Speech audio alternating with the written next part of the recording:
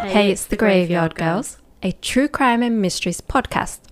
Join us every week in our cozy crypt as we dig up some of the strangest and darkest cases from around the world. Available wherever you get your podcasts. You can also find us on Instagram under the Graveyard Girls podcast. In the meantime, keep creeping and we'll keep digging.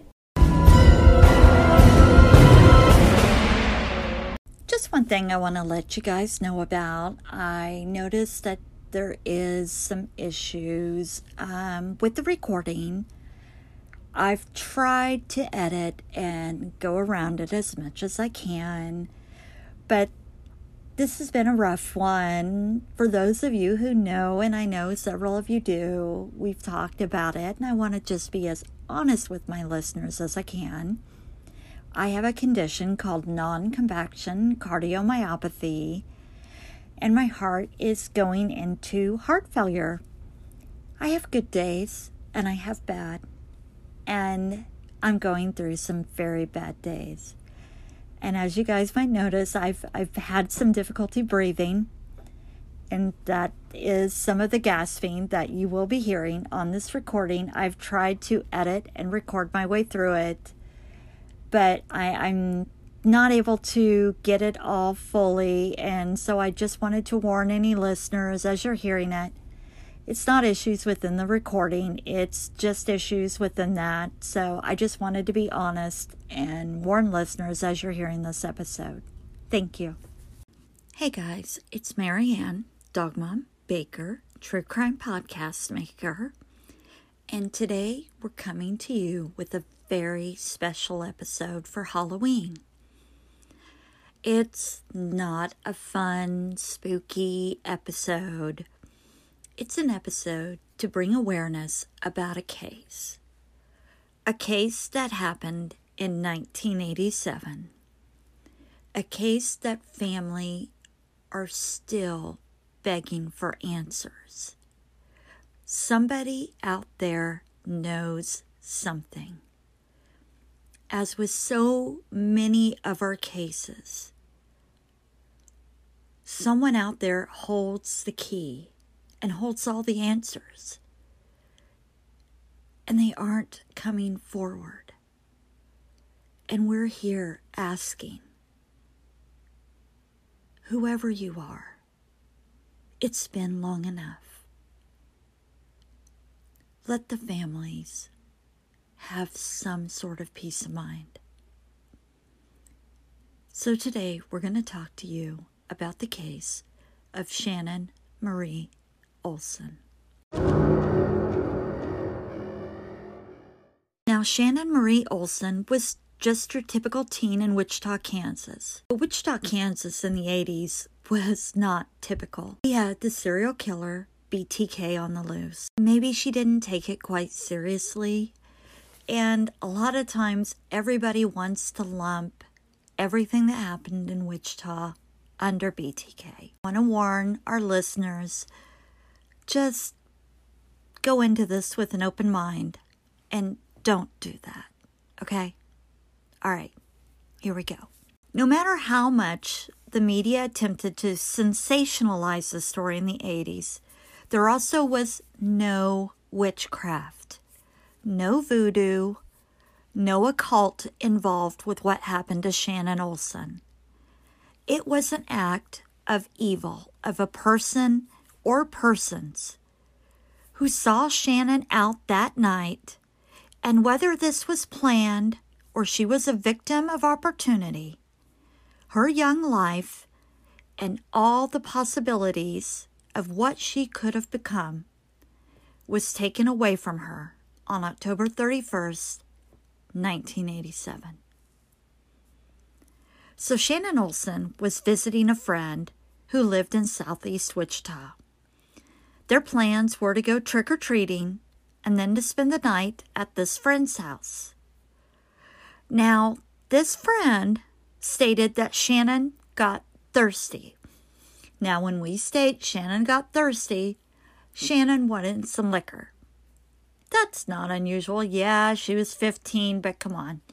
Let's go back to when all of us were 15. We all did some things we aren't really should have been doing, but we did them, and that's how it goes. And Shannon, she was independent. Shannon was her own person.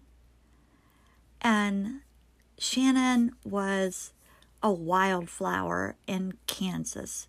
But she wasn't originally from Kansas. So that also probably sparked a lot of who Shannon was. So Shannon's family had moved to Wichita from Council Bluffs, Iowa, 10 years prior, after her mother had a divorce. And Shannon's home life was very tumultuous. But it appeared that she did communicate pretty well with her mother and her stepfather about the things that were going on in her life. And that is a rarity in today's day and age. And they said it wasn't unusual for Shannon to be gone for several days and then to suddenly just return. As long as they knew what was going on in Shannon's life, they just didn't worry. So for Shannon to go off and go find some liquor wasn't unusual. But one of the things I did find unusual about this story was that Shannon went off to go get something to drink, but she didn't take her purse with her. Did she have cash in her pocket? I don't recall anything on the autopsy results or anything about money being on her. Was she robbed? There aren't any specifics about this, and I have a lot of questions. One of the things the media continues to focus on is the fact that Shannon had a pentagram tattoo on her ankle. In the 1980s, satanic panic was everywhere. The media went so far as to interview quote-unquote witches in her high school who said they had nothing to do with her murder. They weren't focusing on the crime. They were focusing on kids who were a little different from everybody else. So, let's focus on the crime. Shannon was supposed to go trick-or-treating with a friend. Her friend says that she was the last person to see Shannon alive. Shannon left her house, she says, to go get something to drink. She leaves her purse at her friend's house to go get something to drink. And she's never seen again. 2 days later, a couple of fishermen find Shannon's body.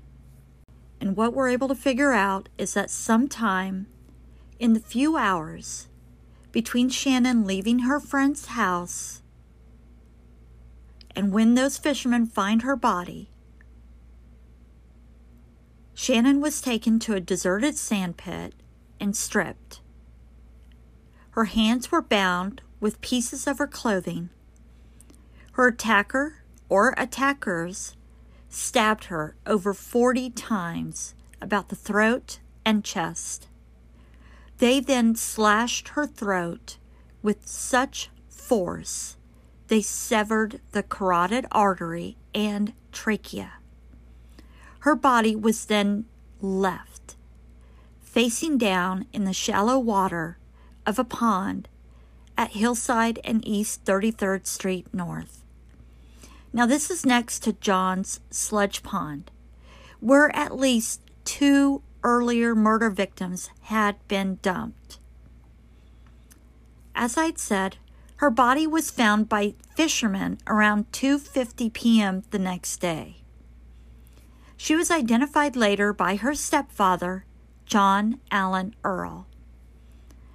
Her stepfather, he had heard a description of a young woman found during a news broadcast.